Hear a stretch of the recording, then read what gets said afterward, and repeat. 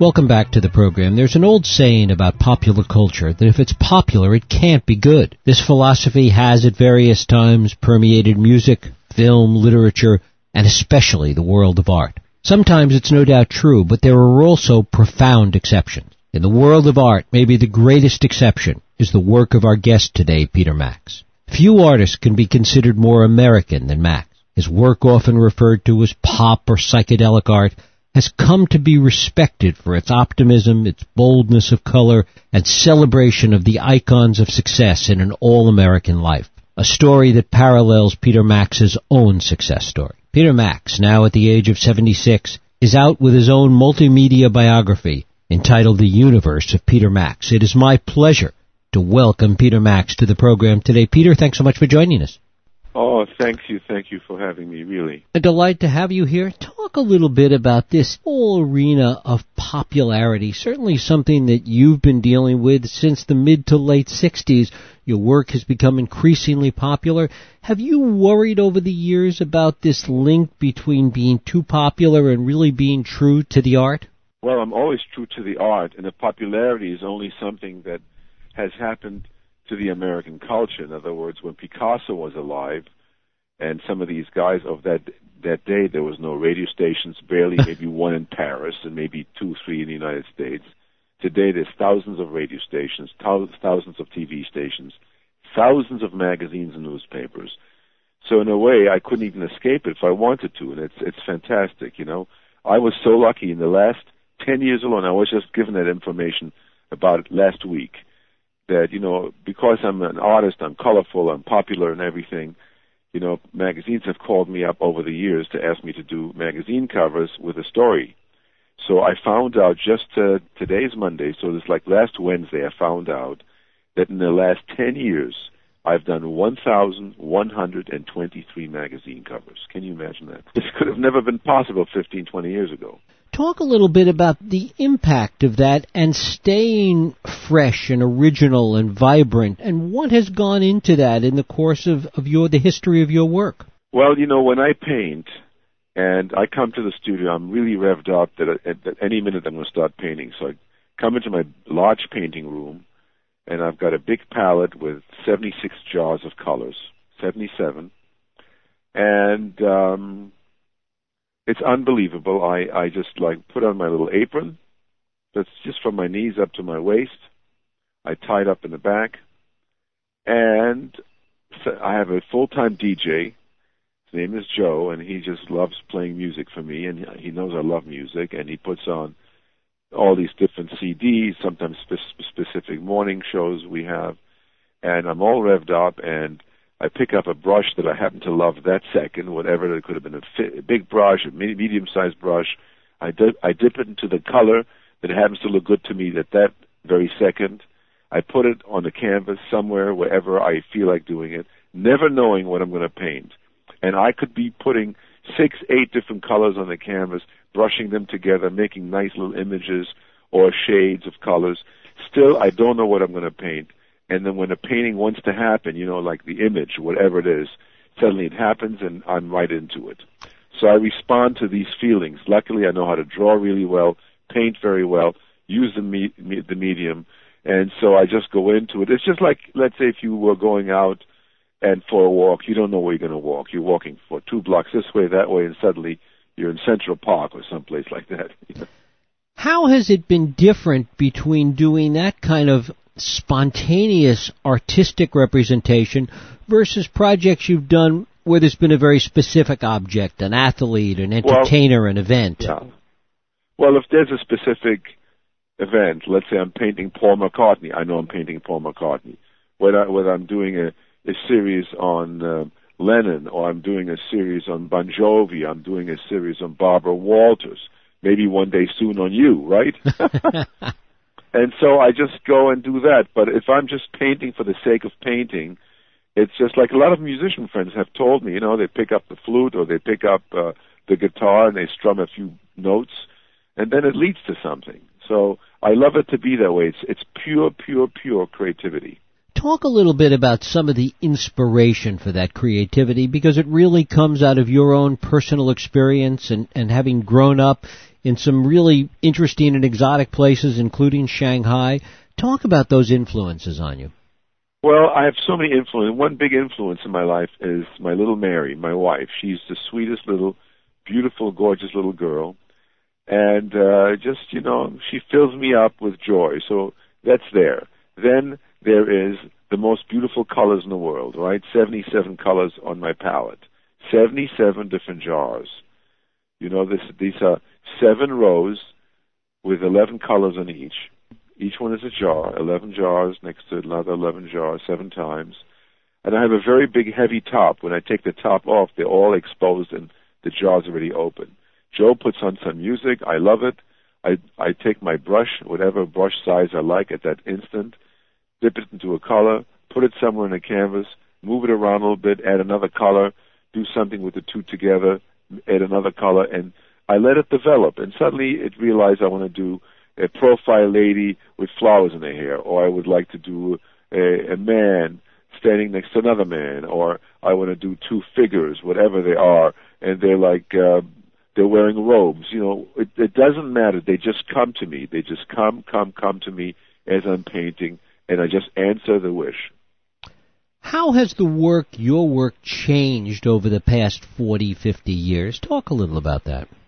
Well, it changes, everything evolves, I remember a few months ago I hung around in Central Park with my buddy Paul McCartney.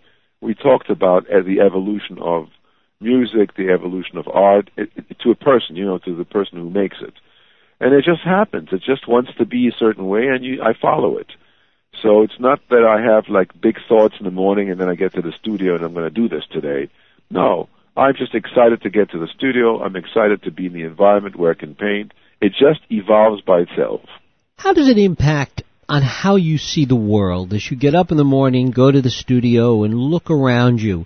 How does that shape the work, the art that you do? Well, I'll tell you, I have a tremendous interest on what you just spoke about, the shape of the world, not, of course, the round world, but people and, society and, life itself, on this beautiful planet where we have probably close to maybe 1 million species, if not more than that, from the minutest, smallest little thing up to us and right up to elephants. We've got species galore, and every species has millions and billions of its own, livestock, I don't know if it's called livestock, lives that belong to the species. And it's just remarkable of what the Creator, whoever and however it happened, has done. The perfection in human beings, how like billions of people are on the planet at all times. It's always growing, and we all have faces and brains and eyes, and we love melodies, and we have thoughts, and it's remarkable what life is. It's like I can't even comprehend how fantastic it is. It's beyond. You had an early interest in astronomy, which in fact shaped some of your work. Talk a little about that. Astronomy fascinated me because, I grew up in Shanghai, China. I came to the United States when I was 16, but my first 10 years of my life I lived in Shanghai. And we lived in a beautiful little pagoda house, a little villa, and I was the only child in the family. And I used to go down with my little nanny. By the way, when I was 4, she was 9. My mother hired this young little girl to take care of me and take me to the parks and so forth. And there was always an elderly man sitting on a bench, and he would say to me, "You see up there?" He says, "You know this?" I said, "Yeah, that's the moon." He says, "And you see the little star next to it?" He said, "Yeah, that's Mars," or whatever. And he used to love talking about planets. And it fascinated to me so much that when I used to go to the park, instead of playing ball and running around and skipping a rope, whatever, all I wanted to do is see that man and hear more of his fascinating stories about the planet. And from that day on, for the rest of my life, I have this unbelievable, I can't even accentuate it enough, interest in the universe. It is such an amazing thing that, God, whatever we think it is, that did that, how we have all these species, not only living species, but we got plant species also living, billions of different kinds of species of plants and things that fly and things that walk around and they breathe. And I mean, it's just remarkable on this little planet Earth, one of a trillion planets, in our galaxy. It's remarkable how, we're living in it. We get to experience it, and look at us, me and you were talking, we're quite a few miles apart, right? Right. And we're talking about stuff that fascinates probably all of us listening, and you and me, And what role do you see for art in bridging all of those divergent parts and divergent ideas in the world? Well, art is one thing. An artist has a love for color, a love for shape, a love for line work, a love for everything that's visually doable, with hands and so forth. Also stuff that we look at. Look, there are a lot of amazing artists who don't paint anymore, but they make films. So you've got great filmmakers who make unbelievable films that entertain billions of people every day around the world, filmmakers. Then we've got amazing people, musicians of all kinds, like my buddy Paul McCartney, and so forth. All these wonderful things. They put notes together for beautiful songs and things. And once they did that, the whole world loved it. It's just like they did something between them, and the whole world was listening to it, loving it, buying it, and singing to it and dancing to it. It's amazing. How would you describe your own art? I mean, there are the words that still get bandied about, psychedelic, pop art, etc. How would you describe your work? Well, people call it psychedelic. Maybe it came out of the psychedelic age of the mid-'60s. But my stuff is colorful. It's kind of impressionism of some sort. And it's I've got cubist stuff in it, different compositions, beautiful colors and color blends. I love color blends and all my different characters I paint. So it's just like it's completely different to me every single day when I paint. I don't know what I'm doing, but I'm just doing. And as I finish doing, I go, wow, I love this one. I love that one. I love this one. And that's what my life's about every single day. If you were in the studio with me one day and watched me paint, I'd say to myself, just like you don't know what's he going to paint, and you'd ask me, he says, I don't know. I pick up some colors, I put them on the canvas, I answer it with some other colors, and before you know it, there's a figure in it, there's a few figures, there's a landscape, there's a sunset, there's a sunrise, there's just gorgeous abstraction, and I'm enjoying it, especially with music playing all the time. What do you think has been the secret of your work enduring through so many different eras? You talk about the bright colors, the excitement of it. Certainly during the period that you've been doing your work, we've gone through periods in this country and in the world at large that have not been as bright. They've been darker, more cynical times. But yet your work has endured. Talk a little bit about that. Well, what happens is I just enjoy the private moment between me and myself, and if there's friends around, I enjoy having them there too. The music's playing, I am skillful in colors and brushwork and all that stuff, I'm familiar with it, and I just play around and the music entertains me, and I enjoy as more and more color occurs on the canvas, and it's just and I happen to be a pretty good draftsman, so I can draw very well, I can do figures, I can do landscapes, I have a very good skill for color combinations, what colors look nice with each other, and blending them and doing beautiful things. And I just enjoy all this. And so, I do get something out of it. Every 15 minutes there's something I get out of it. Sometimes every minute. Sometimes it's every second while I'm painting. I'm loving it. And how do you think that translates to people that appreciate your art, people that buy your art? What did they get out of it that you put into it? Well, I think what happens, how when sometimes you listen to music and you just love it, or you hear something, you want to get it, and you suddenly own the album and you play it at home, you love it. People enjoy what I put on the canvas. They enjoy the colors, the figures, the themes sometimes, and they just enjoy collecting it. And then, of course, they know it's Peter Max, so they love that too. And I've met people who've told me, Peter, I've got 62 of your paintings, I've got 15, I've got 18. I hear this every day when I'm in galleries. So I'm very, very pleased, and you can imagine I'm proud. I really am, and I'm very, very grateful to the people who enjoy my work, and they're grateful that I make it. So it's a very, very nice thing. When I go to a gallery and we're selling a lot of art, and many, many clients are there who are collectors. Sometimes I recognize a face or two, And I just love talking to them, and they talk Peter Max to me like it's a subject, you know. And I'm being humble about it, and I answer them and so forth. But they, you know, Peter, I've got 14 pieces at home, and I've been collecting you for, 6 years. Some guy once collected me for 32 years. I can't believe it. Am I that old? Talk about this volume that you've put together, The Universe of Peter Max. Well, The Universe of Peter Max is a very, very fantastic book. It's an orange and purple cover. It says, going up on the left side, it goes up, The Universe of, and on top is the word Peter Max, and right in the middle of the whole thing is a portrait of me, not by brush, but it's a photograph, a high-contrast photograph in purple and orange. And it's come out by HarperCollins, which is a fantastic publisher. It's in every bookstore. You know, the book's been out 5 or 7 days, 6 days now. They already sold 12,000 copies. I can't even imagine that.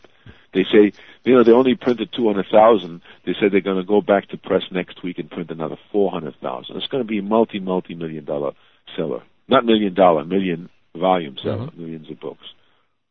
And talk about what you've decided to include in it. Well, I have all kinds of stuff in it, and I've got pictures. I've painted portraits of the Mona Lisa in it, and there are pictures I've done for the Rainforest Foundations. And I've done things for Monte Carlo, which was with Grace Kelly. I've done big murals. I've got a portrait in there of Andy Warhol. I've got portraits of a show I had in Russia. You know, there's a picture of me with Gorbachev, and I've painted once, and it's in there, 40 Gorbys, F-O-R-T-Y, 40 Gorbys for Gorbachev. And you know why I did 40 Gorbys? Because it rhymed with his name. I love these kind of things. I've painted the Statue of Liberty, and I don't know if you know that, but thank God I was involved in the renovation of Statue of Liberty. I painted the Liberties on the Reagan White House lawn. Talk a little bit about the large projects that you've been involved in, airplanes, cruise ships, as you say, Statue of Liberty. Talk about those. Well, about 10 years ago, I met the chairman of Continental Airlines. His name is Gordon Bethune. And he once came to my studio. He was giving a talk, because I have a gorgeous-looking studio, and he gave a talk, and he saw a little airplane hanging from the ceiling that I painted in full color. I painted that a year before, maybe 6 months before, for Bon Jovi. They wanted all to arrive. The whole band was going to arrive in Moscow on a Peter Max plane. So I made a small model. They later returned it to me, and of course they painted the little plane, and we all arrived in Moscow on the Peter Max plane. So it hung from the ceiling. We had a little hook there, and that's where it was. And one day Gordon Bethune comes up, and he says, "Peter, what's that?" Oh, I told him the same story I just told you. Gordon, I did this with, Bon Jovi and this and that. He says, "Peter, I'm going to send you a plane tomorrow. I want you to paint it. If it comes out nice to you, we'll make a real plane out of it." So 2 days later, a very large box comes.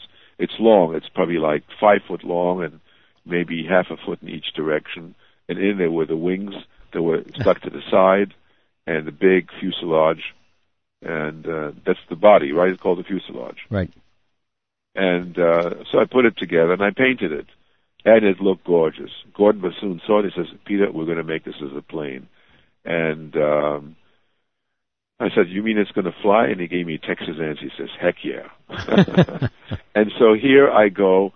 About 2 months later, I'm at an airport, and I walk out, and there is a plane, a Peter Max plane, hundreds of feet long. And, I mean, the little boy in me could not believe it. You know what I mean? I could not believe it. And that's what it was. And that plane flew for 10 years and 6 months. And then they had to take it down because, they wanted to repaint it or something. Right. And then suddenly 3 months later, a gentleman comes to my studio and he says, "Peter, we are building the largest ship in the world, and we would love you to paint it." "You're kidding me." I said, "Are you really?" And he shows me the ship. It's just beyond belief. And I painted it with stars and planets. I was on that ship yesterday, in fact. I went to visit it. It was in the harbor over here. Mm-hmm. And it's just beyond belief. It's a gigantic ship. It's probably the second largest ship in the world. And it's beyond belief. What do you want to do that you haven't done, Peter? Everything I want to do is being done, and soon I'm going to make animated films because they're very simple to make now compared to, let's say, 10 years ago. So I'm planning on them right now. And you know what I'm doing? Not so much I have all the visuals for the film and the stories, but I had to have music. So I went through thousands and thousands of songs and maybe 23 or 28 iPods, filled each one with about 1,000 songs. And you know, on an iPod, you can rate them 5 stars, 4 stars, right? Mm-hmm. So if I rated them 5 and 4 stars, that meant they are in the film. And so I just finished rating them, and now I'm going to be talking to a lot of people, and I may call my friend Paul McCartney up and have him help me edit those pieces of music together because he's so good at that. I'm good at that too, but I'd love to have Paul's name in it, and I'd love him to be part of it. And then the films are going to be out. I'm not doing one film. I'm doing 7 animated films. And they're going to come out probably like a year apart or maybe less than that. Yeah, it's going to be fantastic. Peter Max, his new multimedia autobiography is The Universe of Peter Max. It's just out from HarperCollins. Peter, I thank you so much for spending time with us today. Oh, good, my friend. Next time in California, look you up. We'll hang out. Thank you. You take care. Peter Max. You too, my buddy. Bye-bye. Bye. We'll take a break. I'll be right back.